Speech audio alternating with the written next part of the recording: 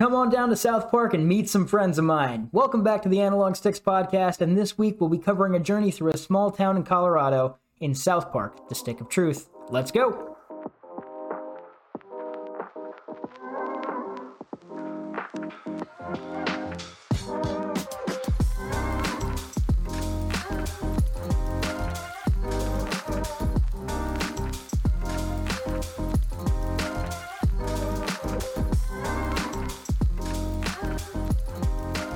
Alright, welcome on into episode 3 of the Analog Sticks podcast. If you are a returning listener, thank you for listening to one of the other episodes and then coming back. Really appreciate that.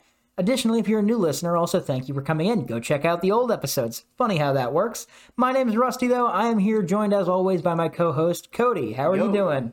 I'm doing pretty good. We need an entertaining intro this time around, right? Yeah, last time we were kind of sad, and it just crushed spirits. I'm pretty good at crushing spirits, but... Oh, yeah. This week, I've just been messing around with tech stuff. I'm getting ready for school. I did break my 3D printer. That was very sad. But we've already got replacement parts on the way, so it'll be all good pretty soon. Help fund Cody's 3D printer repair. Check out our Patreon. I made that last week, and I'd appreciate it, because money good. But yeah, if you don't want to, that's fine as well. I'd rather you just listen to the episode. If you listen to us, you owe me by paying for my hobbies. Yeah, I mean, it'd be pretty cool. Get Cody a real microphone. That'd be also cool, so then our audio can sound better. But yeah, I'm here as well. I've been doing all right. I was out of work with a side strain. I got to lie down flat on my back for like 3 days and just work on videos and stuff because I couldn't actually work or go outside or anything. But you know what? It's kind of nice to get a break. And we're here now talking about a video game, having a great time. Looking forward to it. Oh, it's going to be great, guys. I hope you're ready. Speaking of the game we're talking about this week, it is 2014's South Park: The Stick of Truth. Woo! Now, Cody, how familiar were you with South Park: The Stick of Truth before a week or two ago? Very familiar. I'd beaten the game before, but it was back in 2020, right at the start of the pandemic.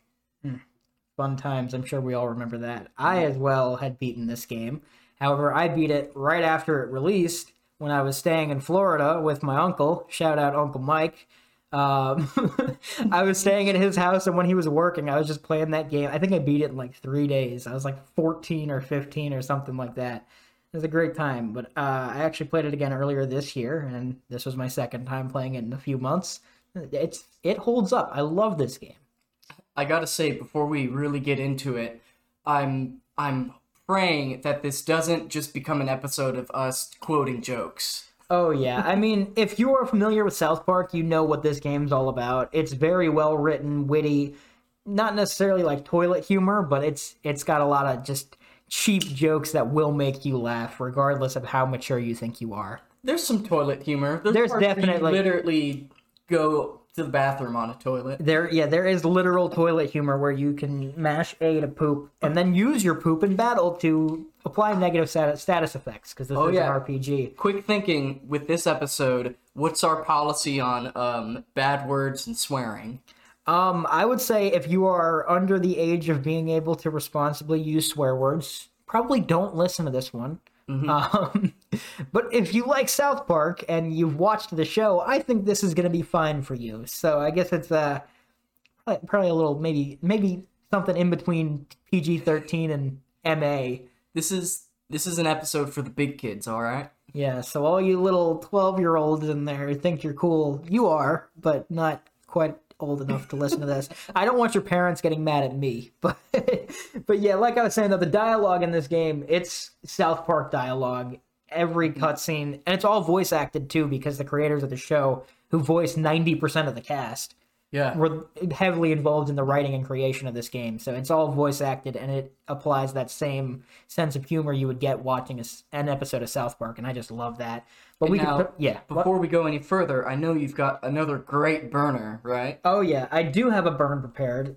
Just real quick though, we're not going to talk in depth about the writing and analyzing the parody in South Park. I feel like I'm not qualified for that. No, there's certain things we're just not qualified enough for. We're here to talk about the gameplay, the game itself, We'll talk a bit about how funny the writing is. Yeah, we're gonna go through the story and we'll point out things that made us laugh, but we're not gonna analyze what every little line means because that sounds boring. And we're especially not gonna talk about the politics involved. And there, maybe a little bit. Who knows? We'll see how wild we're feeling. I do have my burn prepared. Are you ready for this? Oh yeah. Alrighty, here we go. Our favorite cast of 9-year-olds are locked in an ages-long battle, and a new heroic force has just emerged from out of town. You leave your new humble abode and end up being recruited to the Kingdom of Koopa Keep, or KKK for short. But just like the day after Christmas, the elves are rowdy and ready to fuck some shit up. They're out to steal the legendary Stick of Truth, and then like Nick Fury, you're off to assemble the Avengers. After dealing drugs behind a coffee shop, sneaking through security in the nice part of town, and leading a jailbreak, we're off to stop the local stoner musician and reclaim the Stick. After dealing with some phallic otherworldly technology, we're off to caucus some more warriors like some opinionated Iowans. After proving your nonconformity and pulling a Now You See Me, we must pick a side to fight on. But wait, is this an M. Night Shyamalan flick? Because after battling through a siege at the school, Clyde emerges as the most evil in all the land. You then go recruit some more fair maiden warriors to your cause, but first you must uncover the infamous two-faced bitch. After beating a boyfriend, playing Fetus Deletus, and fighting off Chester Molester, we're off to Canada, strictly for translations. After settling some international affairs, our whole army is off to reclaim their national treasure. After scaling an evil fortress, trudging through the annals of Mr. Slave, and defeating many a Nazi zombie, we now must do our best King Henry VIII and defeat Princess Kenny to restore peace to all the land. That's the best one you've had so far. Yeah, and honestly, I'm shocked I got that in one take. It was kind of long. I gotta say, I'm gonna say it on the hot mic right now. We're doing great so far. I'm proud of us. This has been good. But yeah, that's basically the story. There's a lot more to it. It's like I was saying, it's multiple episodes of South Park put together. I just did a quick gloss over an explanation. Yeah. It's very well written and quite literally had me laughing out loud. More so just exhaling loudly out of my nose at multiple points. But it's very well written. Like I did say in the burn, you start out and you're like the new kid in town. Yeah. You've just moved to South Park, actually next door to Butters. But before you get into that, there's this big intro cutscene. Would you like to touch on that at all? It's been a minute already. It's like the 80s style animation with a red background. It's very serious, isn't it? Kind of, but at the same time, if you've watched South Park or even played the game, you know that it's like the least serious thing ever. But if this is your first South Park experience, you're like, oh, this is a pretty cool game, huh? That 80s style, like almost Thundercats-esque animation. Mm-hmm. And Cartman's explaining how the humans of Koopa Keep have been fighting off the evil and wicked Drow elves, and a new heroic force has just emerged, and he must get to him before the evil Drow elves corrupt his mind. But really, he's just saying, we got to get this new kid on our team. And it's pretty funny, because he's talking down on Kyle's team the whole time, and it's just a really elaborate and funny way of saying, yeah, the new kid just moved to town, and I gotta get to him. What's really elaborate is the kid's own lore for this game. It is yeah. hilarious to talk about how seriously they take it. I'm trying not to jump around, but right here, the biggest rule of Stick of Truth is whoever controls the stick controls the universe. Mm-hmm. And in one of the missions, you're trying to get the stick back from Jimmy, who is the bard. We're gonna get to his mission in a little bit. And they're trying to get the stick back. They've fought through his whole house and like a big old siege of elves. And then they get to his room. Jimmy, you can't hold the door. That's cheating. He's like, nuh-uh, I have the stick. Yeah. I make my own rules. He's just holding the door up so you can't get it. It's and then hilarious. even Cartman's like, damn it, he's right. Damn it, he's right. We can't get in. We gotta find another way through. You come out of your... Well, you actually start out in your house. Your parents are talking about how, oh, you think he remembers? We're so glad we got away to this small mountain town, all that stuff. Then they send you out to go make some friends. And you leave your house after getting some change.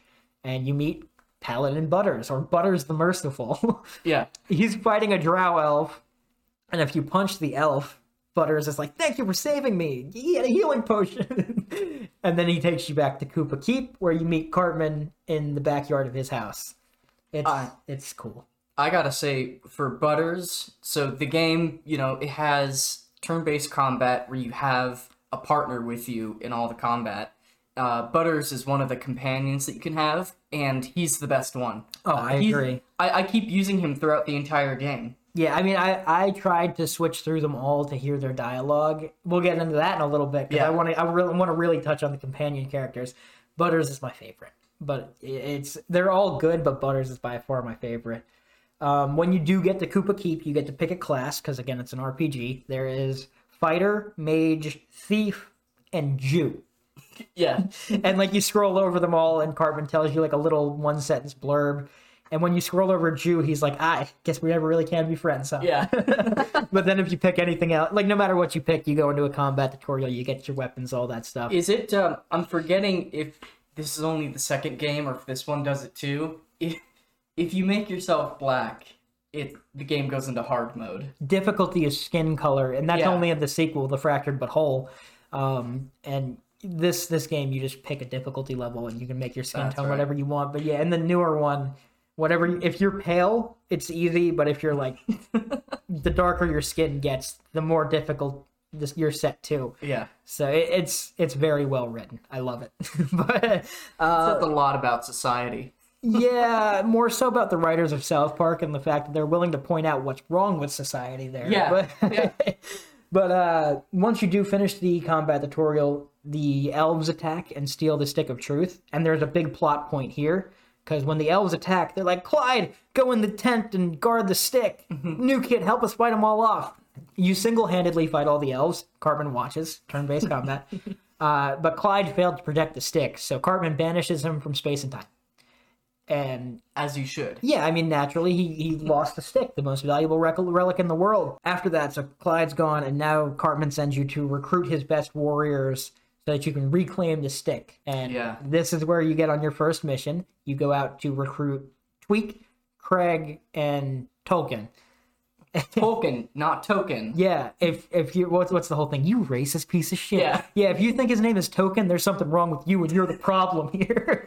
That's the newest season, so if you haven't seen that yet, go check it out. So I haven't kept up with South Park. I got so confused at that when I was trying to look anything up online. Yeah, because even like the wikis and stuff, they all changed it too from Token to Tolkien, like J.R.R. Tolkien. Yeah.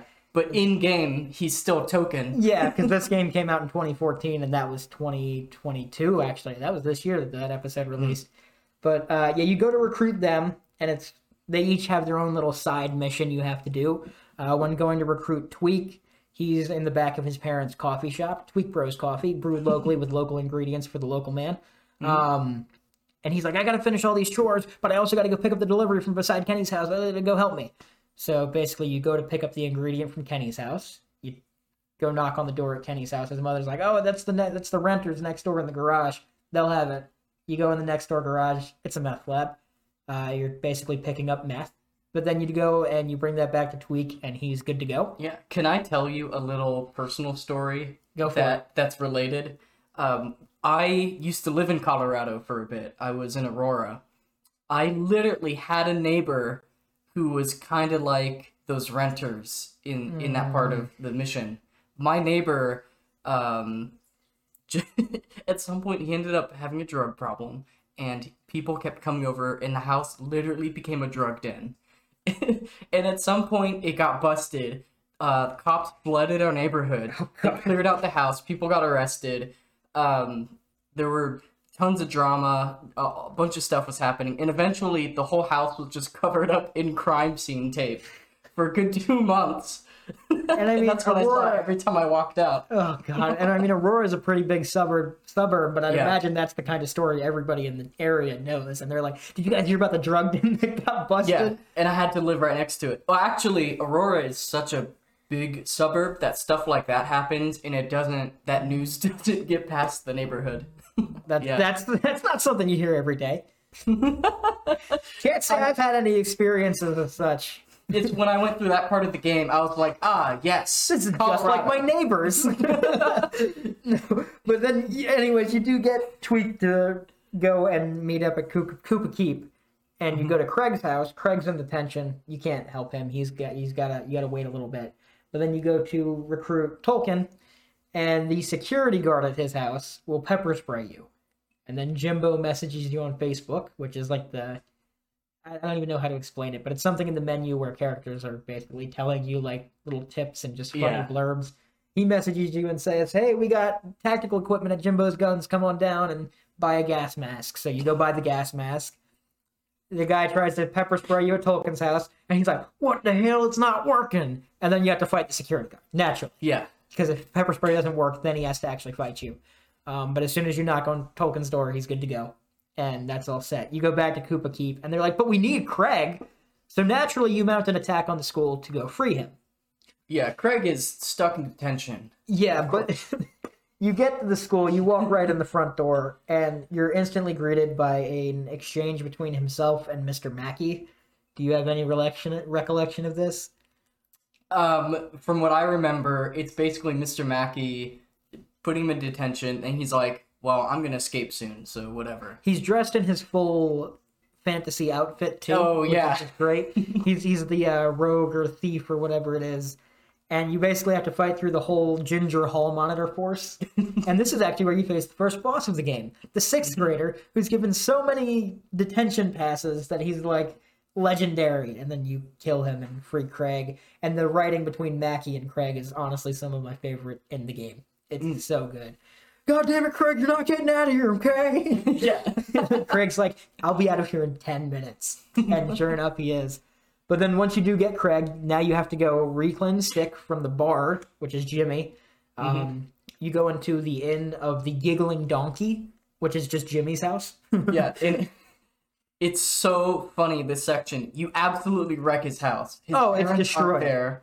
Yeah, and there's one part where maybe you get to this, but you have to go into his parents' bedroom. Yeah. And you wreck literally every piece of it. Like, the bed is just gone. The shelves are knocked down. It's Everything so is good. broken. So when you go in the house, you first go in and you walk up to the bar and you're asking for a pint of fairy ale or whatever it is. And Cartman's like leading the way because he's got the whole... It's yourself, Cartman, Butters, and Kenny are there. So the guys you just want to recruit aren't even with you for some reason. We'll get to that. But then you go into the basement because that's where the bar is. The bartender sends you down there. And he's hiding in the dark. You go meet him and he basically sends his goons on you. And then he's playing music in the background. He's not an enemy. He's just kind of like a stage hazard or whatever. Yeah. And he's playing songs to try to put you to sleep. You have to like mash or do prompts to stay awake. Oh, did you write down what the song was? I wish I did. It's like, there was a fair maiden from Stoneberry Hollow. Hollow. He didn't talk much, but boy did she swallow. And then it's something to the maiden from Stoneberry Hollow who's also your mom. Yeah. It's just a big your mom joke, but in like fantasy bardic tune, and he's stuttering through the whole thing because it's Jimmy from South Park. It's very well written. His music is phenomenal. Jimmy, to me, had the funniest lines out of anyone in the show. Because the way he could turn stuff into mom jokes. Was just impeccable. And then even when he's on your side, he has more songs like that that you can use. We'll get to that later, but it's very well written. They put a lot of thought into his lines and his songs, and I love that. It's amazing how when you really look at the storyline and the writing, you can see how good it is and how much thought was put into it. But when you're just experiencing it, it's so in your face that it doesn't feel as thought out, you know? You kind of have to really look at it and see how much thought went into it. Yeah, I mean, I've played this game twice in a few months now, and every time I look back at it, I'm picking out a few more things. I'm like, that was really good. I just didn't appreciate it in the moment. But once you do defeat Jimmy, he flees upstairs, and then he sends more guys on you. He flees upstairs. Oh, and this is big. He kidnaps Cartman and Kenny. Yeah. And then he sends more guys into the basement. Craig comes at the basement window. You can free him. We'll get to this in the combat section when we want to talk about all that. But he helps you defeat those enemies, and then you go upstairs. And Cartman has gotten the shit kicked out of him. He's putting ketchup on his face and everything to make it more dramatic in the cutscene. But he's like, oh, you guys saved me, all that stuff. Go make sure Princess Kenny's okay. They're raping Princess Kenny, because Kenny's Princess Kenny. You go upstairs, and Kenny's just tied up on the bed. Yeah, and there's a guy just jumping on the bed. So when you're right outside the bedroom, all you hear is... Yeah, you hear the stereotypical, oh, they're doing it in there kind of thing. Oh, but also, if you don't go straight for the door, if you just, like, wander around a bit and pick up items or whatever, your partner will just keep reminding you, like, Kenny's probably being raped right now. Kenny's probably not doing so good. They do that throughout the whole thing. Like, this is it's a pretty large world, I'd say. Not like massive or expansive, but it's enough to where you can have a good time just kind of running around and exploring. There's stuff around every corner. But once you go there, usually that's kind of about it. But if you're just exploring, your companion's like, hey, douchebag, I think we should get back to the quest. I don't know if we ever mentioned, no matter what you set your name as, they'll just call you douchebag. Yeah, no matter what. If anything you do, they're going to call you douchebag. But after you fight through the living room to get upstairs, I forgot to touch on this, you break the front door open, you blow it up, then Tolkien and Tweak come in, and then you get in to go rescue Princess Kenny. You would just go straight for Jimmy, but he's holding the doorknob, like we said earlier. Yeah. So you have to go in there, you knock down a shelf to use to get up onto the dresser, and then use a wire from a light fixture to swing down and knock out the guy who's jumping on the bed and save Princess Kenny. And in the process, that's when you break the entire bedroom. Yeah, like there's a hole in the ceiling now from where you pulled yourself down. The bed itself broke. The nightstand next to it's broken. All the shelves are down. The room is in shambles. I think it's the parents' fault for putting a bowling ball on the shelf, though. Honestly, yeah. What do you expect? It's not even like it was on a stand or anything. It was just there. But you go through the attic, and then you drop into Jimmy's room, and you engage in the fight with the bard. It's a lot of the same kinds of songs. It's a tough boss fight, but you can move on from there. And then after that, you go home, and you go back to Cartman's house, and it's like, oh, we got the stick back. But Cartman's mom's like, that's late. Everybody go to bed. Everybody go to bed. Yep. So you go home and go to bed. And, you're in a small mountain town in Colorado, so you get abducted by aliens and probed anally on their spaceship. This actually happens in Colorado. Yeah. Everything that happens in this game is what it's like to live there. Cody was just a little 14-year-old boy then, and he remembers the anal probing fondly. I'll never forget it. Yep, it's one of the best parts about living in Colorado if you're built like that. But you're on the spaceship. I could take it. Yeah, just you take the big black probe that they put on the thing. So the probe, it's essentially just a dildo, and they're ramming your butt. All the characters, you see them, they're kind of like still sleeping. Randy's still awake when they first strap you on. He's like, oh, is this your first time? He's like, yeah. It's one of the downsides of living in a small mountain town in Colorado. Like, yeah, it's quiet, there's no traffic, but you gotta deal with getting anally probed. That's just the price you pay if you're living in a place like this. Yeah. It's so good, but essentially, you clench your sphincter so hard you break their probes and defeat some aliens. And then you're trying to help free Randy, and you're going around through their spaceship adventuring, fighting the space police captain. Yeah. And then you do free Randy, and you get to fight the captains of the ship. This is a big plot point, because once you beat the boss fight there, the ship comes crashing down onto the moon. Yeah. And for this section, in the ship, we should talk a little bit about the censorship that can happen. Oh, yes. So, in America, there's no censorship here. The writers are from America. They were clearing everything with the American people.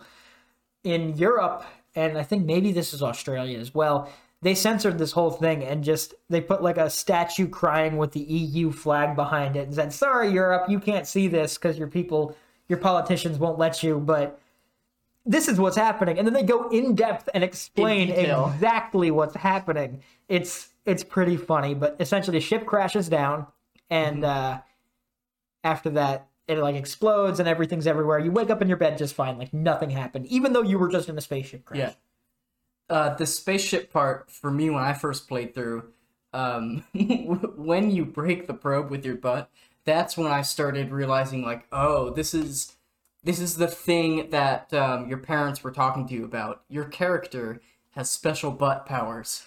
Yes, and they introduce a magic element, which is more we'll touch on in the combat, but your magic abilities are just farts. Yeah. Like powerful, earth-bending farts. You have better farts than anyone else in the game. They're all amazed at your ability to do magic. It's that same kind of just writing we're saying. It's gonna make you laugh, and when you look back, you're like, wow, that really is ridiculous. Yeah. They're able to find just the dumbest, lowest denominator humor, and they know how to push it just right. Oh, I think it's one of the things that makes South Park a great show, and in turn, this a great, well-written game. But you wake up the next morning in your bed, and everything's fine, even though there's, like, alien spaceship shrapnel and green goo everywhere. Cartman comes running in, he's like, oh my god, it's terrible, it's so bad, it's everywhere! they stole the stick of truth overnight. Yeah. Like, he's blaming the elves for stealing the stick of truth and freaking out. He's like, we gotta get more warriors and take the stick back from those assholes. So he sends you to recruit the goth kids. And this is a fun part here, because the goth kids are like, ew, we're not gonna conform to you. Yeah. And then they're like, if you dress like us and do all the things we do, we'll consider it. So they're like, fuck the conformists, but if you conform to us, we'll accept you. Yeah. It's that same kind of writing where you look back and you're like, it's just really good. Yeah, just talking about, to me, that's like all about subcultures and how Oh, yeah. insular they get. And what's the term? Just like gatekeeping and communities and all that Gatekeeping, stuff. yes, which is a huge problem in a lot of gaming, I think. Yeah, like in some speedrunning realms, it's kind of gross. And even like some sports fandoms and stuff. Like, oh, you're not a real fan. If you're like that, reconsider some life choices. But if you're not, we'll keep going here. You have to get coffee, you have to get cigarettes, and you have to dress like a goth person. Mm-hmm. You do all this, you come back to them, and they're like, okay, but you have to prove it. Take this sign and get a picture in front of the PTA with it. And it's just a sign that says, fuck the conformists. Yeah. You go in, you witness a PTA meeting. Oh, by the way, that crash site, the government's covering it up. Big bad government guy flies in on a helicopter, and they're saying it's just the construction of a new Taco Bell. Somebody asks, is it one of those KFC Taco Bell hybrids, or is it just a big Taco Bell? And they're like, hey, a guy's asking a lot of questions. He wants to know if we're going to have enchiladas.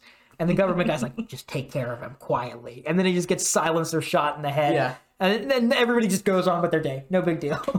After that scene, you can see the guy dead on the ground with his wife, just like, His wife's like, Jim, you okay? Jim. Oh, you know what's great? In this game, this is what makes this game better than any other game I've ever played. Really? The right mouse click button, the second most primary button is the fart button. And as you walk around, you can fart on whatever you want. Yeah, I played this on the Switch version, and the right stick controls are fine. Yes. So, of course, naturally, after a scene like that where the guy dies, you can go right up to the wife and just fart on her. And she's kind of like, ew. Yeah. And then just keeps doing what she was doing, goes on with her day. I don't know why. You don't have to fart on everything, but when I'm playing the game, I just need to fart on everything. Oh, if an NPC says, like, one of the background characters says something rude, I punch him and fart on him. Yeah. It's just like, you don't say that to me, even though you're programmed to do it. So you go into the PTA meeting, and they're all rabble, Taco Bell's bad. Like, oh, I don't want this Taco Bell in my town, this construction, bad. It's an alien spaceship, and they're just obsessed about how the Taco Bell is going to ruin the town. I love how even Randy was on the spaceship, and before the government says it's a Taco Bell, I feel like he perfectly knows what's going on. But once they say that, he just gets stuck on the Taco Bell idea. Yeah, he's for the rest like, of the game. We need Churritos or whatever. Yeah. But then he's like, this isn't the way to go about expressing yourself. We've got to get to the bottom of this. He sends you into the Taco Bell site, the crash site. Yeah. And basically you sit in on a government meeting in the ducts. You use the sneaky squeaker he teaches you, another form of magic. And you basically witness them talking about how they're going to nuke the whole town. But they think it's to make the Taco Bell bigger. So you bring back the recording you get. There's a well-written bit in there. We don't need to touch on everything that's well-written. We actually want to get through the story so we can talk on the actual game part. But you bring back the recording, and they're like, oh my god, the Taco Bell is going to be huge. They take your picture with the sign for you because you helped them. Go back to the goth kids. Like, one last test. You have to dance for us. And it's just like a rhythm game. You press the button as it gets to the top. There are so many parts of the game where there's like 1-off or 2-off game mechanics that just appear out of nowhere. Yeah, it's like the dancing for the goth kids. Yeah. Happens one time. Actually plays really well, though. I don't know if you agree.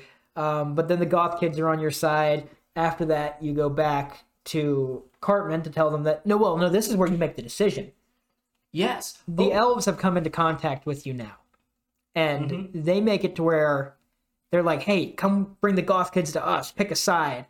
And you can pick either the Kingdom of Koopa Keep or the Elven Forest, and you can do your own thing there. It doesn't really matter, because after the next mission, it all converges anyways. Yeah. Personally, I chose the elves. You chose the humans, correct? Yes, I sided with Cartman and the humans, because there's one mission where they're battling each other. We purposely picked opposite sides to see what kind of differences there might be. And I was first, so I picked the better side.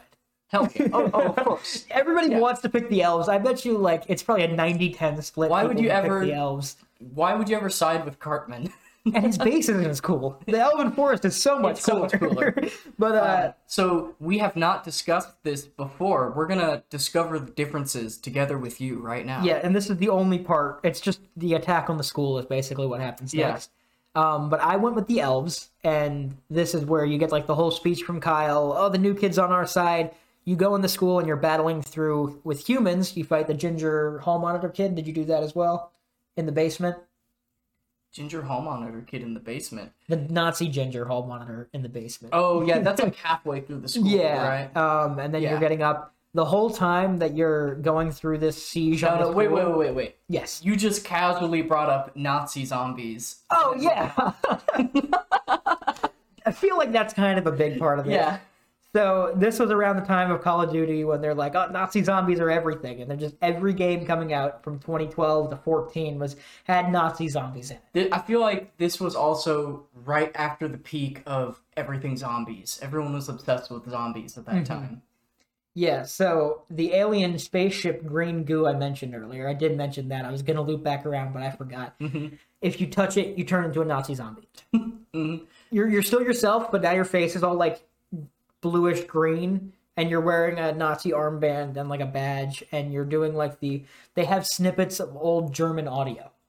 Yes, like actual Hitler speeches. Like they have snippets of Hitler speeches, and that's the only way you can speak once you've been corrupted by the green goo.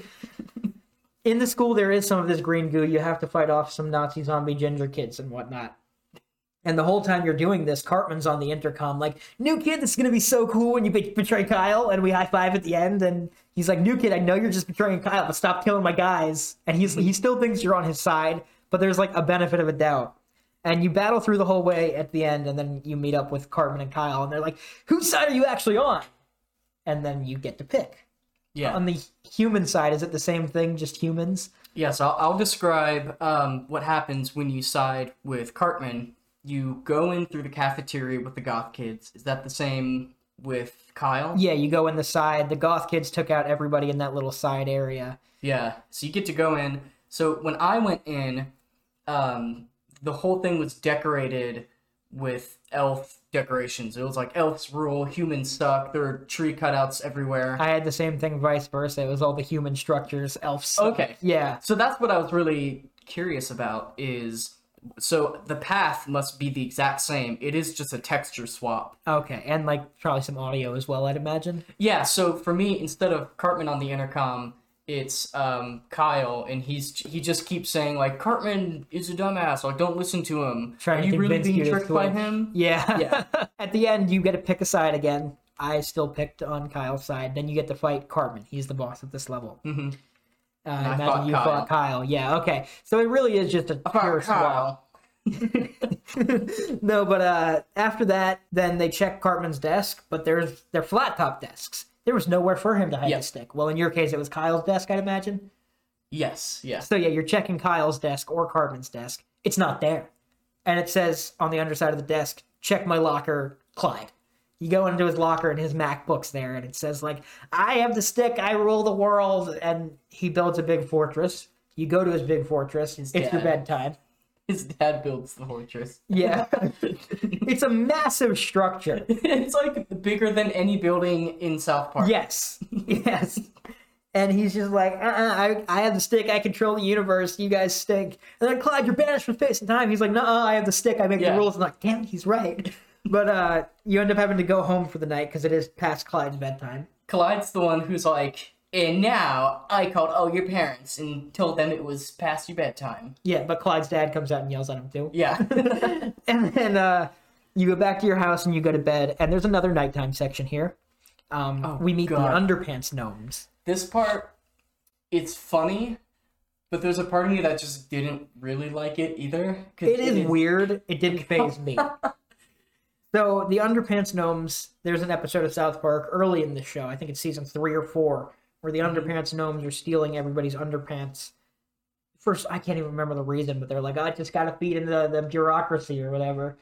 And then there's no reason. They just have to. Yeah, you wake up and they see you and they're like, oh shit, he's awake!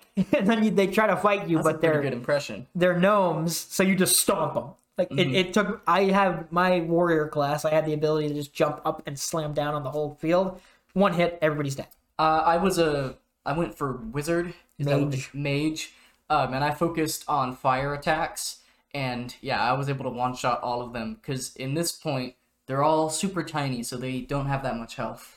But then they get pissed off because it's not fair, and they shrink you down naturally. Yeah. So now you're their size, you get to fight through them again, and it was actually kind of a tough fight. I was playing on easy just to burn through, and it still gave me some troubles. I had to burn through some potions. But yeah, you do that, and then they run off and flee. They have their warlock, and then there's just a few gnomes. You go through the vents in your walls, fight off some mice and all that. Yeah. And then you get into your parents' room, and they're all like, I hope he likes it here. Hey, you want to have sex? Yeah. And then they just start doing that. You're on the dresser, and they're just in the background, uncensored, going at it. Yeah. I mean, there's some detail in there. You get to see it all. And that's not even the best part, though, because you fight the gnomes again on the dresser, kill all of them except for the warlock, and then the warlock flees onto your parents' bed while they're still going at it. Yeah. And so the battle happens on the bed, right under your mom. The whole time, there's just a tit flopping at the top of the screen back and forth. And then there's some parts where you have to dodge. A quick time event where you have to dodge your dad's nuts. Yeah. And it's just a hairy, far too detailed nutsack flying down, and you have to do like a backflip to narrowly avoid it. It's one of those things where you just don't think about it too much. You know, looking back, the physics don't work out if you do think about it. Yeah, going up, you could just duck, but it's whatever. But looking back on that, I will say I have a grin on my face because it's funny. But in the moment, you're like, this is just weird. Yeah. So for me, I was at my parents' when I was playing this part. So that's why I was like, I need to get through this just as quick as possible. So yeah, but then you do defeat the warlock, and he's trying to tell you something, but then your mom's tit smushes him, and your dad's nutsack smushes you, and you wake up in your bed safely the next morning with the ability to use the gnome dust at your disposal, so you can shrink down and get into small crevices and stuff like that. Amazingly, your character doesn't seem phased at all. Yeah, he just wakes up the next morning and is ready to go on with his day. Mm-hmm. This is where you go to recruit the girls. There's one girl at City Hall who's being bullied. Yeah, you need to recruit the girls now because Clyde is getting people to join his side. He got all the vamp kids. If that's right. In South Park enough, you know about that. In the emos. Yeah, and Craig's on his side now. He's a traitor too. It's so sad. Craig was my favorite until then. He's like, you guys should really try out being a traitor. It's pretty cool. And you recruit the girls, but they're like, we can't help you until you find out who the two-faced bitch is. And they basically have you eliminate people. And then they're like, oh, well, go to the abortion clinic and find the records. There's a whole thing in here where you have to fight Nazi zombie fetuses. Also, I think there might have been some censoring in this too. I'm not 100% sure. A lot of censoring in that part. Randy comes in. You have to give him an abortion. It's all the doctor tries to give you an abortion, but your magical sphincter clinches off the vacuum and breaks it. It's I would hate to really get into any commentary about like, oh, you can't say anything anymore. It's so PC, because I do think there's a time and place for talking about certain things. And I feel like this isn't quite it. Well, to me, it is amazing that I don't know if I've ever encountered any other media that talks about abortion so brazenly and openly. That part I kind of respect. They make you do an abortion. Yeah. And it's, I mean, there's no skirting around it. They're not talking about it by not talking about it. They, when it comes to their satire, they're showing it to you. Yeah, they're not scared. And they're kind of like exaggerating the qualities of it in a way that makes it more consumable. Yes, yeah. And at the end, the government guys come in because the Nazi zombies are outbreaking, and you have to fight Khloe Kardashian's aborted fetus, and it's like as big as like a whole room. They're like, the area is secure.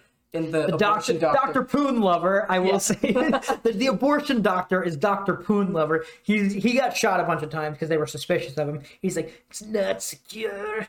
It's not secure. Khloe Kardashian came in earlier today. And then they're all like, well, what do you mean? And then the giant fetus breaks in and kills them all. She had the biggest abortion I've ever seen. You kill the fetus, you get the records, but they're in French. So naturally, the girls have you go to Canada to get them translated. Oh, of course. There's only one place in this entire continent where, you can translate French. Yes, and it's Montreal. So yeah, you go into Canada, and it's a big 2D section, almost like Zelda 2. I thought it was actually pretty neat. It could have been more fleshed out, but for what they were going for, I think it's very well done. It's all pixelated. Yeah, and it's got like chip tunes as well, and all the 2D sprites. You have to exchange your money to buy anything. You have to exchange to Canadian dollars in Ottawa. I tried to buy something before I realized you had to do that, and the shopkeeper in Canada was like, "What's this green stuff? Ew." Yeah, Canada is basically a whole big drama section. I absolutely love it. You go to Ottawa, the prince says, I can't speak French. Go to Earl of Winnipeg. Earl of Winnipeg says, I'm overrun by dire bears. Kill the dire bears and I'll help you. You kill the dire bears. He's like, I don't speak French. Tell the prince to go free the minister of Montreal. He's like, I'm not going to free the minister of Montreal until you go kill the Bishop of Banff. If you try to kill the Bishop of Banff, he's like, here, spare me. The prince wanted a trophy, so naturally that's his testicles. Yeah, the he's like, Bishop of bring Banff back is like, the bishop's testicle, and I'll free the minister. The bishop is like, no, don't take my balls, don't kill me. Here, take these dire pig balls I just have in my pocket instead. So I spared him. There's no reason not to. It doesn't make a difference. I'd imagine if you kill him, you get his balls, and then you bring them back to the prince. If you spare him, he'll friend you on Facebook, which is good. Yes, and you can't get the achievement on PlayStation or Xbox if you do kill him. So that's just one little thing there. But you bring the balls back, and the prince is like, ha, thanks for doing that, but I'm not going to release the minister of Montreal. And he runs off laughing at you. And then the princess is like, hey, come here. Go talk to the Duke of Vancouver. He can help you out. You talk to the Duke of Vancouver. He sends you to Terrence and Phillip, who teach you more, air quotes, magic. They take you to the Matrix. That was one of the best parts of the game for me. The whole game, there's this farting mechanic, and then suddenly he's like, you're gonna have to speak to the two monks on the island to the south appear, and then it's Terrence and Phillip. And if you've seen South Park, you know asses of fire, that whole thing. Yeah, as you're walking up to him, like you just know who it's gonna be. Yeah, and then they take you into the Matrix and teach you the fart called Nagasaki, which like breaks objects, certain objects. Mm-hmm. And then you go into the cave and free the minister who translates the documents, and he's overly Montreal French. Yeah. It's so good. He only speaks French. He's like, aha, we do this here. And then you get the documents translated, you go to the girls, and then they join your side. You go back to Cartman and Kyle in the Elven Forest because their base is cooler. And then you go to confront Clyde in his fortress. You go into Clyde's fortress. There's a bunch of different paths you can do working your way up. I really love that. A lot of interaction you can do in the overworld part outside of the combat. You're doing that, and then you work your way up. You have to fight Craig, who is the first boss in the fortress, and you defeat him. It was actually a pretty tough fight as well. You keep working your way up. You get to Clyde. Clyde has the stick. He's also got a big tub of the green goo, and he injects it into a coffin. If you're a South Park fan, this is going to be great because he resurrects Chef as a Nazi zombie. Mm-hmm. You then have to fight Chef, Nazi zombie Chef. And it's a pretty tough fight as well. But the attacks are hilarious. He throws his chocolate salty balls at you. All that fun stuff. Yeah. He has these moments of lucidity in the fight. Children, I'm back. Yeah. I'm sorry. I'm so sorry. This isn't right. And then if you beat him the first time. Yeah, Clyde shoots him with a squirt gun of green goo. Because he starts to wake up and he's like, oh my god, guys, I'm back. It's okay.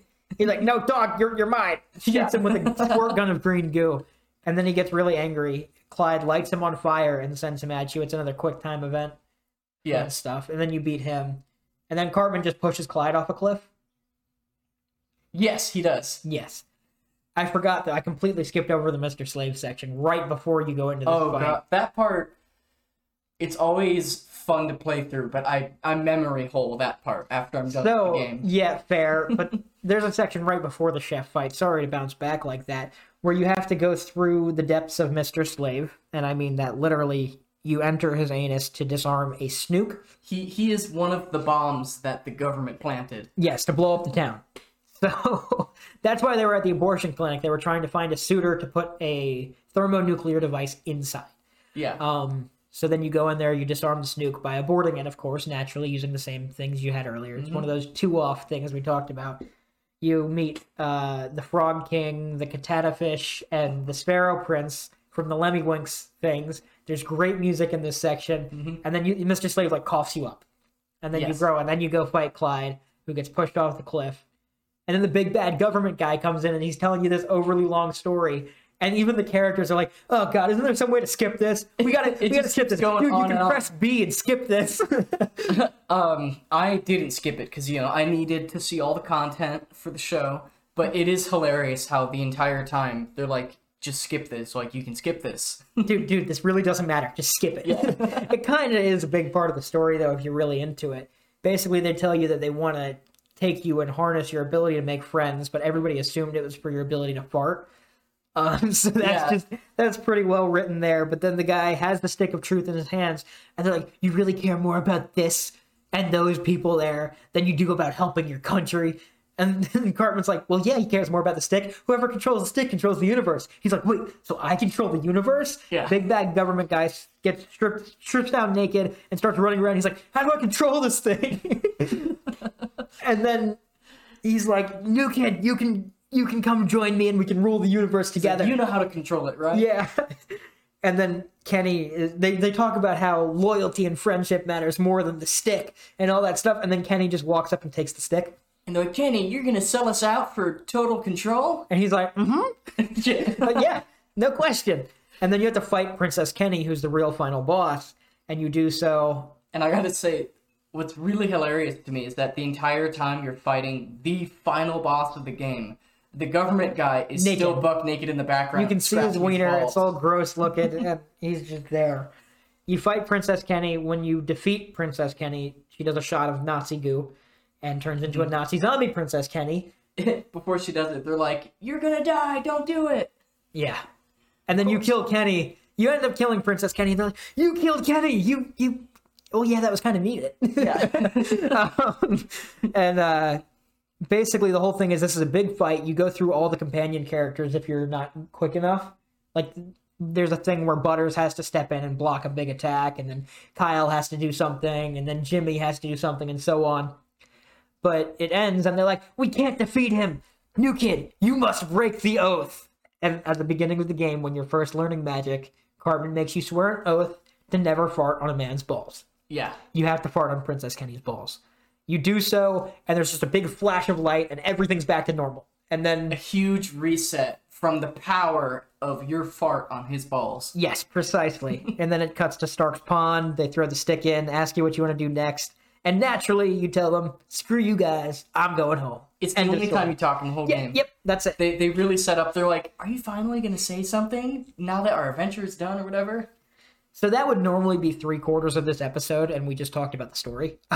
We still have a lot of stuff I really, really want to touch on, because this game is actually really well made. It's not just another episode of South Park. That's something I really wanted to touch on and emphasize. The fact that for a game based on TV media, it is surprisingly good. Most movie video games or TV video games... anything licensed like that. Yeah, licensed stuff is usually just a cheap cash grab, done quick as possible, low quality.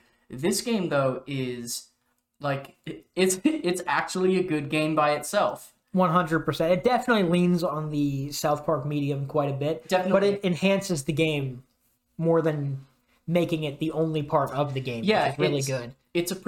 Honestly, it's a pretty easy game. Especially when you play it on easy. If you put it on hard, obviously the combat gets a bit more challenging, but there's never really any big puzzling areas. It's more kind of what you're saying. A lot of it is the story. It's like a South Park movie, except you get to interact with it. I mean, if you like a game for the story, you're going to like this game.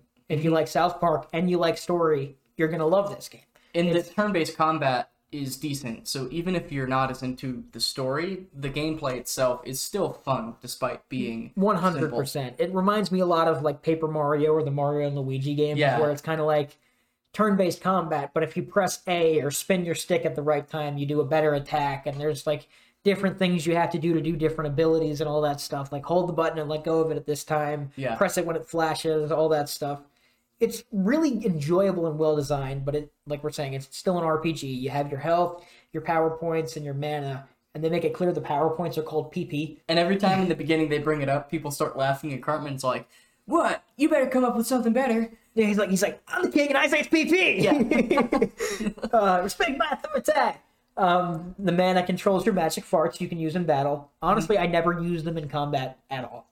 I don't know if you used I them. used it. You were a mage, so maybe. Yeah, so I was a mage, so I would use it sometimes. Not that often. It's only if because I was playing easy, you know, I didn't have to think too hard about what moves I was doing. So if I knew I'm good, I would do the fart powers just because it was funny.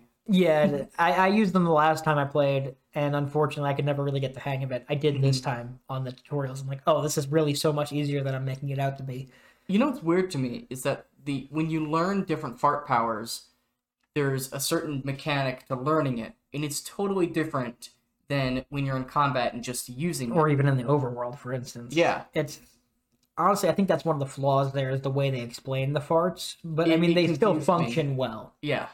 Additionally, you get potions like you would in any other RPG. They boost any of your health, magic, or power points, PP.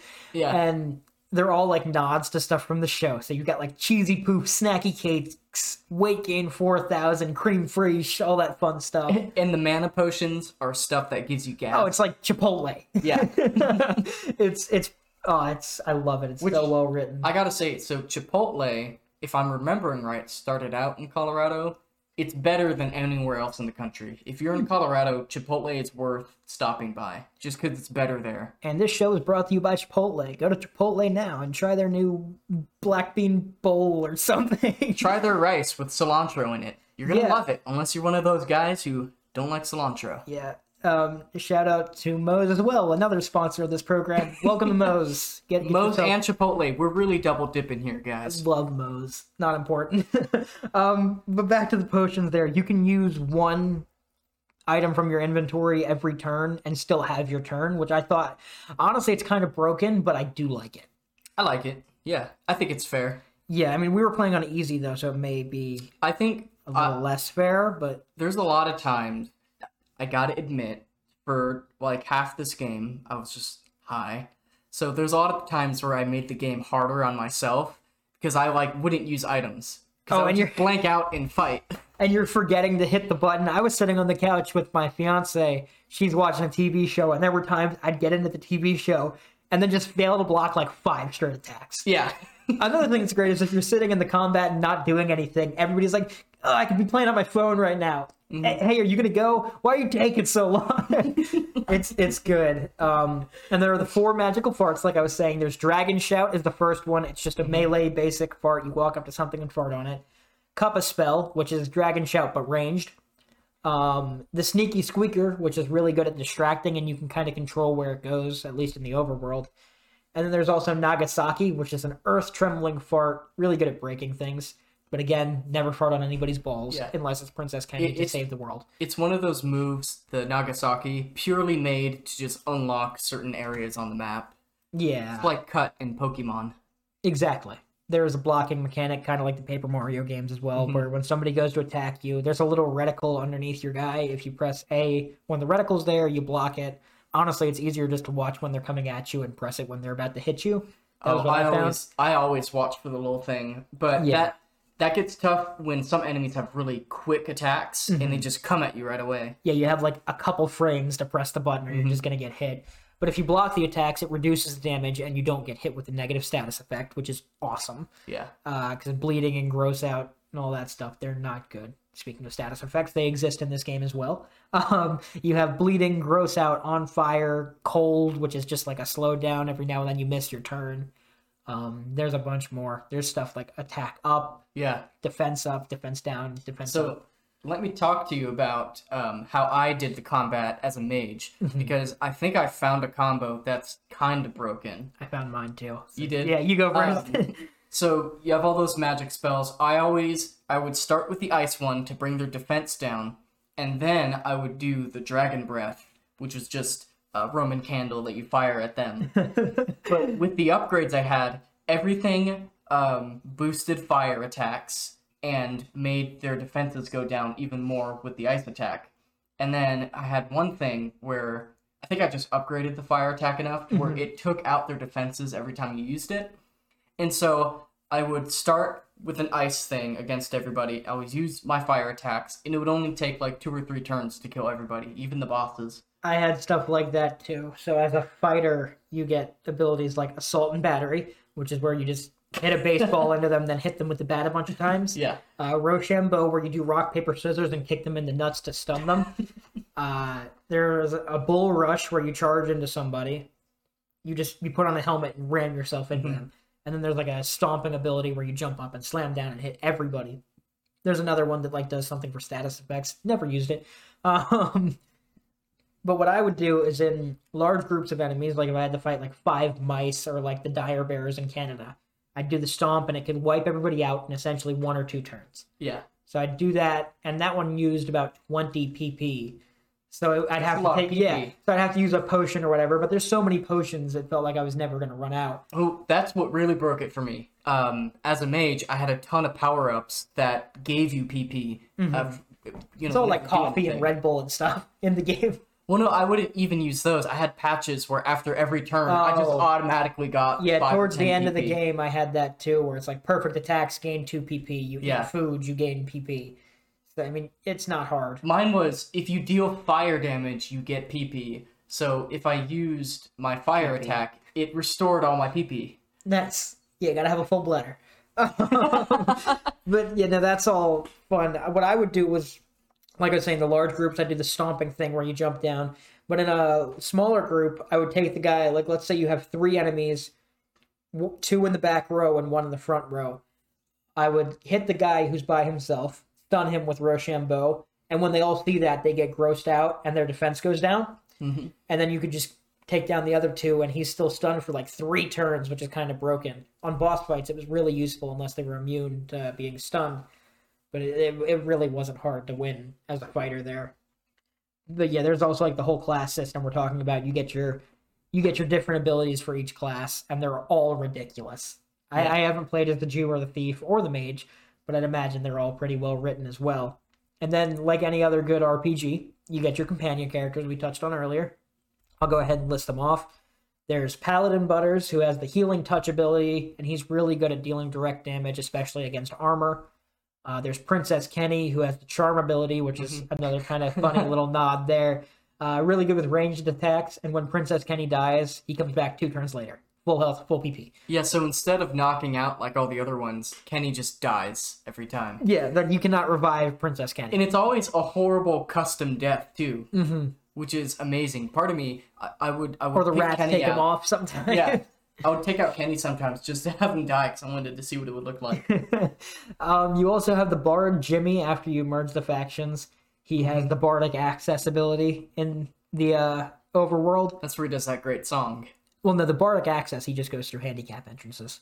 Oh, that's right. Yeah. And you need that when you're disabling the bomb inside of Mr. Slade. Yes. For some reason, it has a handicap button. Also, when you're playing as the elves, you need it to get into the school. You need to use the Bardic Access to get in the handicap entrance. I'd imagine with the humans, you just go in the other door. I think with the humans, I had to heal people with Butters. Yeah, that makes sense. There's a lot of people in the overworld who just Butters has to heal. You also have Stan the Great of the Drow Elves. He's really good at area damage. When you do his regular attack, it takes out everybody in that row.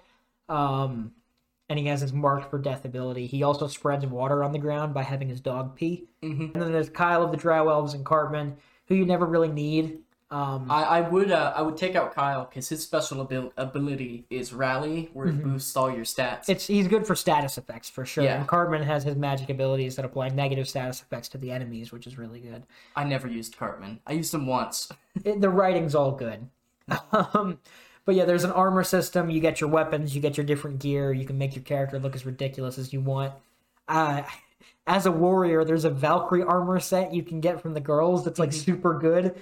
But it's like your stereotypical Valkyrie armor. It's like a loincloth and like a tiny bra. And one of the best sets in the game is a fairy princess outfit. Oh yeah, it's like overpowered, but it's hilarious. There's the druid outfit, which is just like a teddy bear costume. Yeah. So the next little thing we'll talk about is the weapon system and all the upgrades you can do. I gotta say, I almost never interact with a game's upgrade system. I don't know, it's always so involved, I just don't have the time, or I don't want to. Or like it's a tree and you're trying to figure out the best route to go through the tree. South Park, amazingly, is the only game where I've gone all in on the weapon system, and I feel like it's because it's a little bit simpler than the rest, and it has Very such much a so. yeah. There's a lower mental barrier of entry, and so I feel much more comfortable interacting with it, and then so I get to have all those special little upgrades, which you actually need. Even in easy mode, you need some upgrades. To be It able to get definitely through. helps. So you have your weapons that you find through doing quests or shops or just finding in the overworld, and you can equip them and they work. They have their own special function. They do X damage and they might apply X status effect or whatever. But you can also put a patch or a strap on them. And basically that's just a little thing you have that enhances it just a little bit. Like Yeah. it's like now you apply a frost status effect or a fire status effect, or every time you attack you do X amount more damage. It just makes your weapons more powerful. And the best part about this, I don't know if you found this as well, whenever you use one of these, you can unequip it and equip it on a different weapon. So it's not like you burn through it Yeah. instantly like you would in other games. I really like that.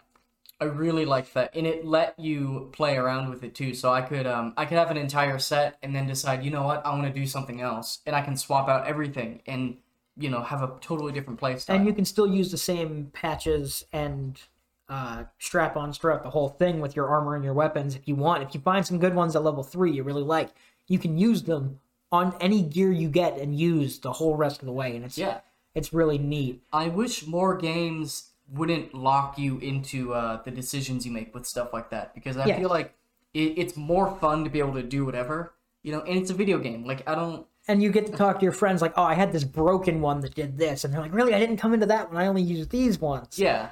It's a nice talking point there. To me, and maybe it's only my play style, but locking you into whatever decision you make only detracts. It doesn't... I don't know. Like, there's no point in making me think about this. I'm here to relax and have fun. Yeah, I'm becoming an adult. I have less time. I just want to play and have fun. I don't have time to sit for an hour and think about my strategy or whatever. Like when I was 12 years old, I was playing World of Warcraft like religiously. Ooh. Oh my god. I look back and I don't know how I could do that. I put so much time and effort into it, and it's just like, why? Yeah. And it's the same thing. You lock yourself in and you put thousands of hours into these characters, and it's you pick your play style when you first start, and then it's like, yep, now you got to keep upgrading it. And you can change it, but it costs you a bunch of gold or in-game currency. And But hey, fun stuff. if that's what you're into and you're into that kind of play style, more power to you. Yeah, but for us, like limited on time and stuff, we're not going to sit there and Yeah. want to make all these decisions. But that's I'd rather just play us. a Zelda game. I don't want to disparage anyone's Yeah. play style or how they like There's a perk. games. I enjoyed that, but now that I'm looking back on it, I'm like, I put so much time into Yeah. it. While we're on the armor, I did want to touch on a little Easter egg. There is a Link outfit. Did you stumble into the Wood Elf costume? Yeah. Yeah, there's a Wood Elf outfit. It's pretty much in plain sight throughout the story, but you get like the blonde hair, the green hat, the green floppy hat, and the green tunic and the gloves. And the caption's like, dude, really? You're wearing this?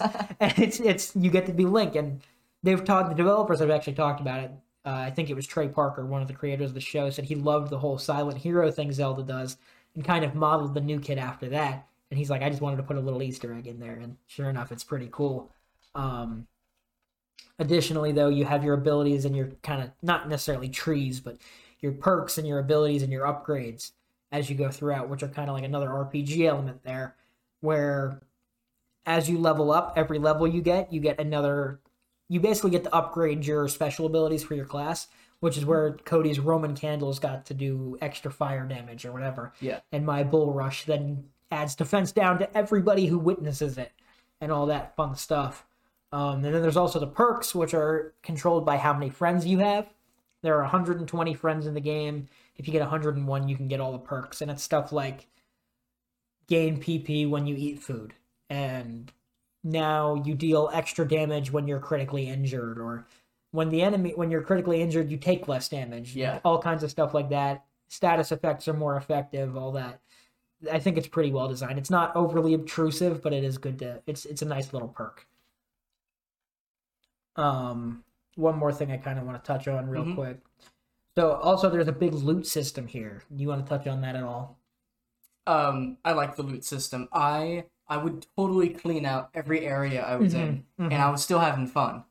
So what I would do is every day you get your new ability. I walk through every area of town and just use the new ability wherever. And there's always something for you to be looting, whether it's an enemy or just like a backpack or a chest or a drawer or something like that. And there's always something to find around every corner. Usually it's just junk, but it's usually well-themed junk. So even the junk is funny because there's so many items that just reference different South Park episodes. I mean, there's like a Terrence and Phillip doll. There's you go into Miss Carbon's room. I don't know if you did that in Carbon's house. She's got bongs and lube and all this other stuff on the dresser. And if you loot her drawers, you get like Black Thunder and like the zebra and the jackrabbit or something. And it's just dildos. Yeah, or there's a few houses, so you want to go through every house and open up and try to get loot from it. I know where you're going. But there's some houses where you open up and it's just people going at it, or like a dude jerking off. There's one where a guy has mounted a horse, but not in the way you would think. Yeah. And like they freak out and slam the door on you and lock it, and that's like the only time you can ever go open that door. And usually you can still get in their garage for something, but it's just a little bit of environmental storytelling, something like that. I wouldn't quite go as far as to call that environmental storytelling. I go as far as to say that's a moment to wake you up.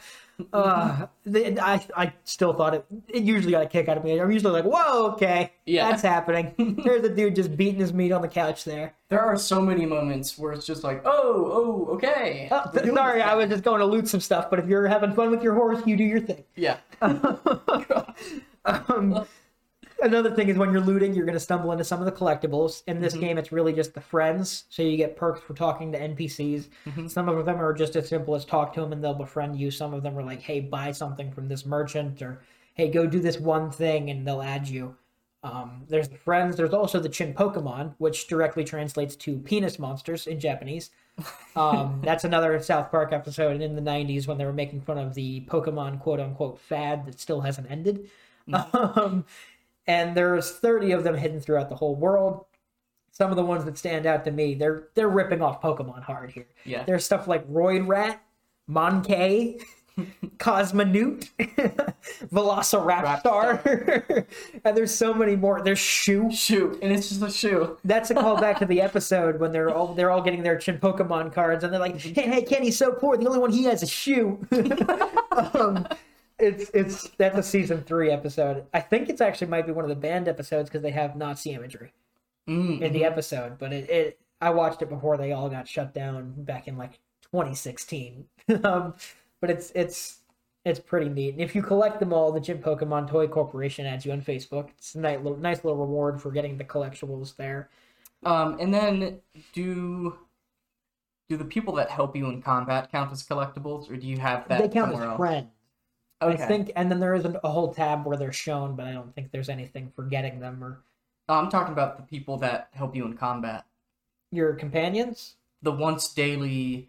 Oh, the summons. The summons. I haven't even touched on summons. Yeah. They're a big part of this. There are like 4 summons, I think. I think so. I know that when you do certain tasks, it's usually, hey, do this quest, and then you get a friend request, and then these characters also become a summon. If you played Final Fantasy, you know exactly what I mean. You can call on them once a day, and they do something where they basically wipe out that whole field.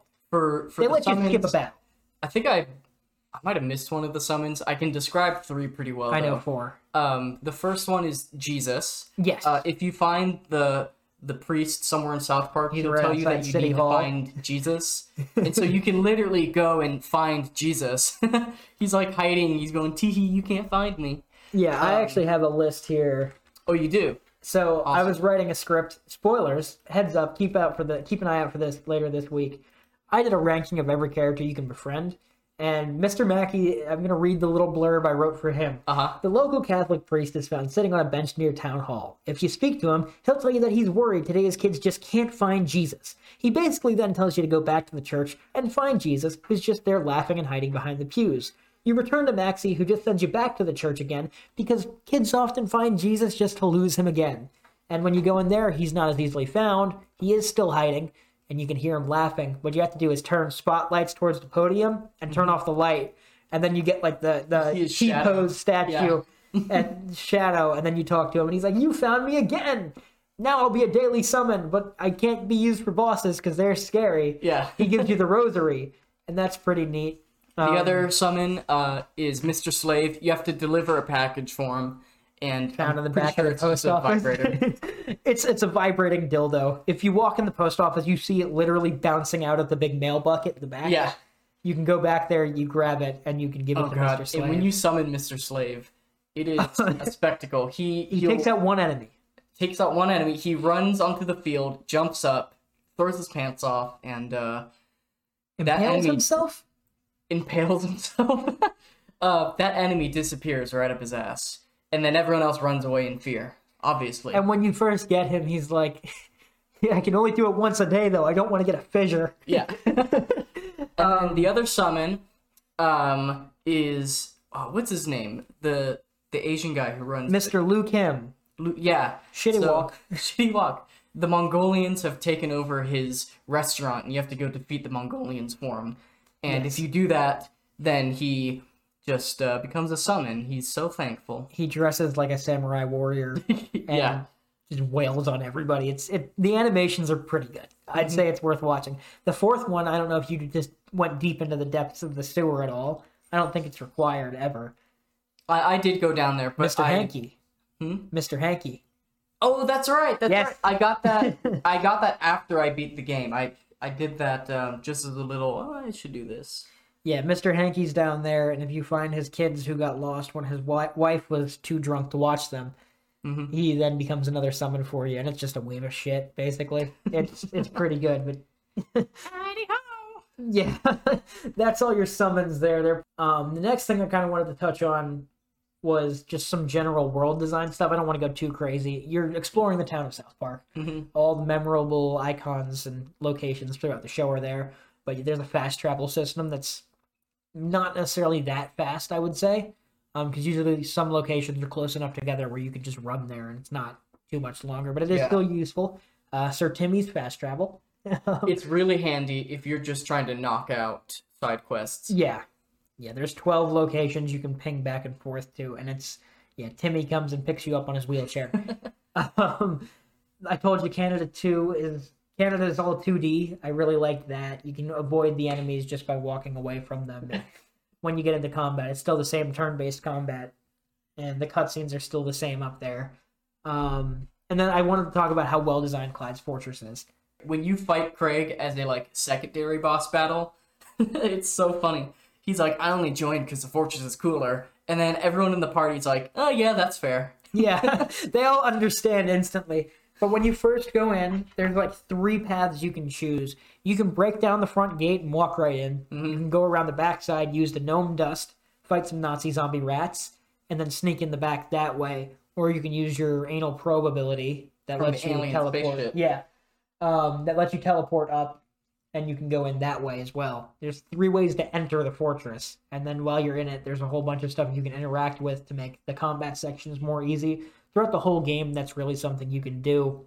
Yeah, you can knock out enemies in the overworld before they ever approach you for combat, and then you get the XP from it if you knock them out too. It's so nice. I love it. And usually it's not too hard. You just look for 30 seconds and you're like, okay, shoot down the lantern, cup a spell, blow up the fire, enemy's dead. Yeah. Hey, that light fixture, when this enemy goes underneath it, shoot it down. It's another example of where I love that they could have made things harder. They could have not given you the XP for knocking them out, but it's just fun, and that's what I like in a video game. It feels good to solve the puzzle. Yeah. And I didn't have to fight them because they didn't make me, and that's Yeah. really nice. And even before you fight Craig in Clyde's Fortress, he's lowering the gates to let out the Nazi zombie cows to fight you with. Yeah.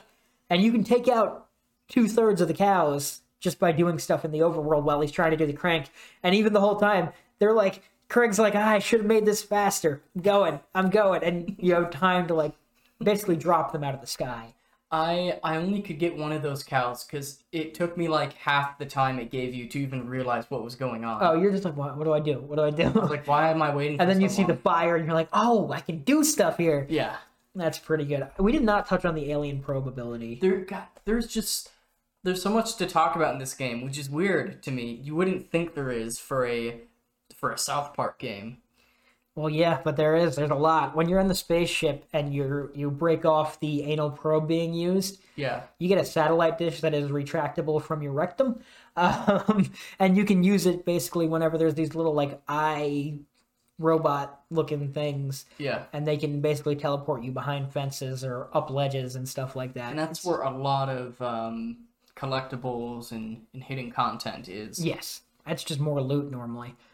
There's a lot of stuff like that. It's all pretty neat.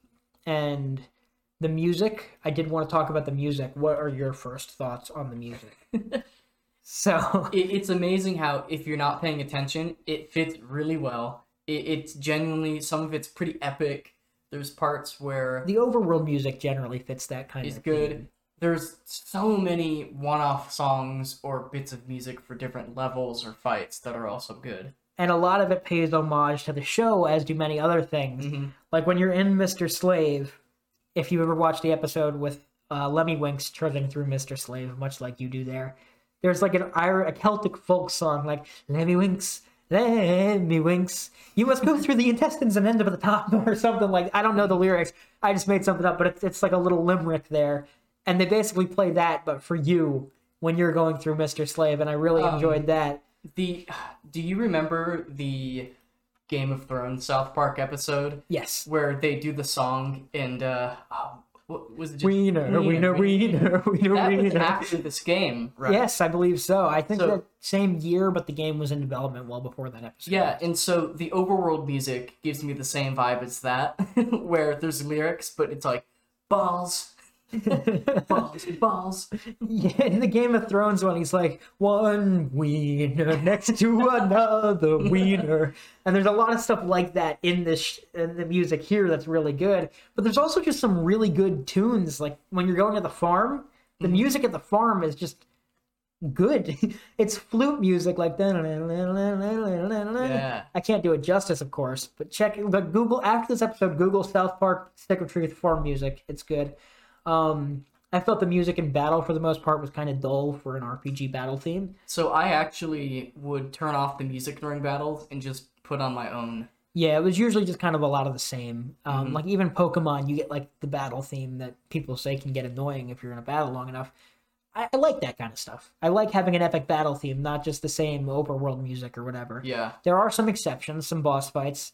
When you fight the Sparrow Prince in Mr. Slave, you get the Lemmy Winks song, and it's Yeah. I enjoyed that. The Princess Kenny boss music is like an anime theme song. So you're fighting Nazi zombie Princess Kenny, and it's just anime music, and it's awesome. And that old guy in the background is like encouraging him the whole time. Yeah, he's too. like, use your rainbow attack, Princess Kenny. oh yeah, he kept announcing every attack. Yes, exactly. Just like an anime. Bite them with your zombie mouth. That's all pretty good. Also, I mean, it's a semi-open world RPG, so there's a lot of side quests as well. Most of them are just, hey, go do this one thing and I'll add you on Facebook. But like the Tower of Peace quest for Mr. Kim stands out for me. You're basically battling through a tower, fighting all the Mongolian kids, and at the end you get a mini-boss, the Mongolian Horde. That's a really cool one. But a lot of them are just kind of that, do this one thing for me and I'll add you, or take out X amount of these, or do this number of times. And it's just stuff that you're naturally going to do over the course of the story. But there's a lot of stuff to do. And there's a lot of side quests. Well, there's a lot of main story quests that feel like side quests, because a part of the story in the game is that you'll need to do one thing, and then it just turns into this whole cascade of like, oh, you're gonna have to do this to do this. But before you can do this, go do this. But Yeah. before you can do that, you have to do that. Yeah. Before you can do that, you have to do another thing. Which is, for most games, that would annoy me, but in South Park, it's just funny. It flows and feels natural. It's never like they're making you backtrack. It's always, hey, there's another thing you have to go do here. And now we get to talk about one of the best Facebook friends that you can make in the game. Probably the best side quest, I would say. Mm-hmm. Would you like to introduce The man, the myth, the legend, former Al vice Gore. president? Former Vice President Al Gore is in the game, and he is trying to recruit you to find Man Bear Pig. And so Naturally. there's tons of different steps. There's like several quests strung together with Al Gore. It's almost like its own little secondary story. You start out by putting all these sensors to detect Man Bear Pig. Well, first he's hiding behind the movie theater with like the nose mustache glasses, and he's like, "It's me, Al Gore." There's even an NPC in front of that area before you meet him who's like, "There's a weird guy. It's sitting in the bush." Yeah, just like on the side of the street. Nobody you can actually talk to. They just point it out. Vice President Al Gore keeps trying to talk to me. And for those of you who don't know, South Park uses Man Bear Pig as an allegory for global warming. And up until a few years ago, they were they had the wrong stance on global warming. I think that's safe to say. I think it's a two-parter. They did have the wrong stance. I think they've apologized. They have since come around and made a whole two-parter, a duology on Man Bear Pig that's really good. Well, they also, I think it was also satirizing how he talks about global warming, where it is a big important issue, but I think sometimes the messaging on it just isn't there, especially back around the early 2000s. When they first did the episode, it was like 2004, 2005, somewhere around there. Yeah. He was more prominent. Or was that 2000? That was at 4, right? He was vice president for Bill Clinton, right? And then he was running against George Bush. Yeah, was that first term or second term, though? I don't know. That doesn't matter, but not long story short, they're making fun of him. And you place the trackers, like we're saying. You go back to him, he's like, "Meet me at my storage locker." It's super serial. Super ethereal guys. And you go meet him at his storage locker, and he's like, "Do you not believe in man?" No. What does he have you do after that? I'm missing something. He just has you set down another sensor in the sewer, and then once you do enough stuff for him, he friends you on Facebook. And when he befriends you on Facebook, he will relentlessly spam you with posts that are just nothing. Stop. Like every 30 seconds, and you get a notification on the top right corner of your screen, Al Gore, new Facebook message. And you check, it's like, "I just went to the bathroom. Hey, are you there? Why aren't you responding to me? Are we not friends anymore? Hello?" Do you still believe in Man Bear Pig? Yeah. I think Man Bear Pig's super scary. Spread the message. Yeah, Man Bear Pig's real. Just went to the bathroom again. Yeah, just nonstop, every 30 seconds you get a message. And that's the entire, like, if you don't do anything about it, that just happens for the rest of the day. After, 5 minutes of that, when you're just running around, you get a quest just out of nowhere. It's unfriend Al Gore. And you have to go confront him, and if you confront him, he'll try to fight you. Because you are Man Bear Pig. Clearly. That's the only reason you wouldn't want to be his friend. Why would you want to unfriend him? He brings in, Secret Service men that shoot you. It's a hard fight. The fight opens up with him doing a presentation on global warming. And it's super serial graph. And if you don't block the attack, you fall asleep. Yeah, you have to mash to stay awake or something. Yeah. It's kind of annoying, but it's such a good fight. It's the hardest fight in the whole game. That's not the hardest fight. There's one more. Yeah. After you defeat him, he runs off crying or whatever, and then you get one more Facebook message, the last Facebook message from Al Gore. "Oh my God, Man Bear Pig's real. He's in the forest. Help." He's attacking in front of the church. Oh, in the church. Yeah. Yes. And if you go meet Al Gore here, it's him dressed as Man Bear Pig. Crudely. Yeah. I never want to have to go back in and make more work for myself, but I'm going to put a picture of Al Gore dressed as Man Bear Pig right here. Okay. If you're on the YouTube portion, enjoy. Mm-hmm. It's the hardest boss fight. It's completely unfair. It's designed to be a brutally hard fight. Well, you know what's funny? I had a hard time with the first section. Once he was Man Bear Pig, I had upgraded myself to be so broken that it was an easy fight. Yeah. The first time I played it last time around, not this past time, but the time before that, I made the mistake of friending him very early. Oh no! I could not unfriend him, because you don't unfriend him until you beat him. Yeah. And for the last 2 days of the story, I'm just getting pinged every 30 seconds. But I eventually did. Once I beat the game, I went back and kicked his ass, and it felt good. This is what you get for spamming my Facebook for 2 days. Yeah. But it felt good. I think that's really about all I can get off the top of my head. One more thing, they call you the Dovahkiin the whole time because of your farting abilities. They're basically making fun of Skyrim. They're calling you the Dovahkiin, the Dragonborn, all that stuff. Yeah. The dragon shouts the fart ability. That's just a neat little nod to Skyrim where they're making fun of it, because that was the big game at the time. We talked about you can poop in the toilets. The character creation tool is actually pretty serviceable. Mm-hmm. You can make a character that you feel represents yourself in the world of South Park. Obviously, you get to be a South Park character. Yeah, it's not going to look perfectly like you, but when does a South Park character ever look perfect? If you show somebody your South Park put next to your face, you can make it to where oh, cool, you're a South Park character. This time around, I didn't make myself. I tried to make an old man, and it kind of worked out. Especially as a mage. Later on, I was able to decorate myself to look Put like a big an old mage wizard. beard. Yeah, there's a wizard beard outfit in there, and you get like dyes and all that stuff. You can change the color of your armor and your hair, and you can put facial hair on a 9-year-old. For those of you who don't know, I have like a scruffy little baby beard, and I gave myself the rapper beard in the game, which is just like looks like somebody took a pencil and just shaded along the chin strap. Yeah. But they also give you like the mustache part too. It's funny. I think mine's a little better than that, but I still enjoyed it. It's pretty neat. Anything else you want to touch on before we try to wrap this one up? We did run long. Not too much else. It was just a great game. It was a pleasure to... Oh, I do have one last thing to say. Go for it. For the audience, if you have not played this game and yet you've somehow listened through this whole thing, you have to go play the game. It is so funny. There's so many little jokes and bits of content that we couldn't even get to. There's entire like mechanics and places that we couldn't even bring up because we didn't have enough time. I felt we touched on the story pretty well, but there's still a lot we didn't get to. You can still get a lot out of this game even knowing everything we've told you. It's worth going back in. You can get it on any of the major platforms now. It's on PS3, PS4, Xbox One, Xbox XS, whatever you want to call it. It's on Switch. It's on PC. I played it on Switch. It runs pretty well. Crashed on me one time, but it wasn't like anything detrimental. But yeah, this is a game worth playing. It's a good If you're time. into this kind of humor. My only gripe is that I didn't think it was long enough. I thought it was the perfect length, honestly. Yeah. To me, I like shorter games anyways, but you can play and beat this game in a week, and it's very completionist friendly. If you want to play and complete the game 100%, you could probably do that in 2 weeks easily.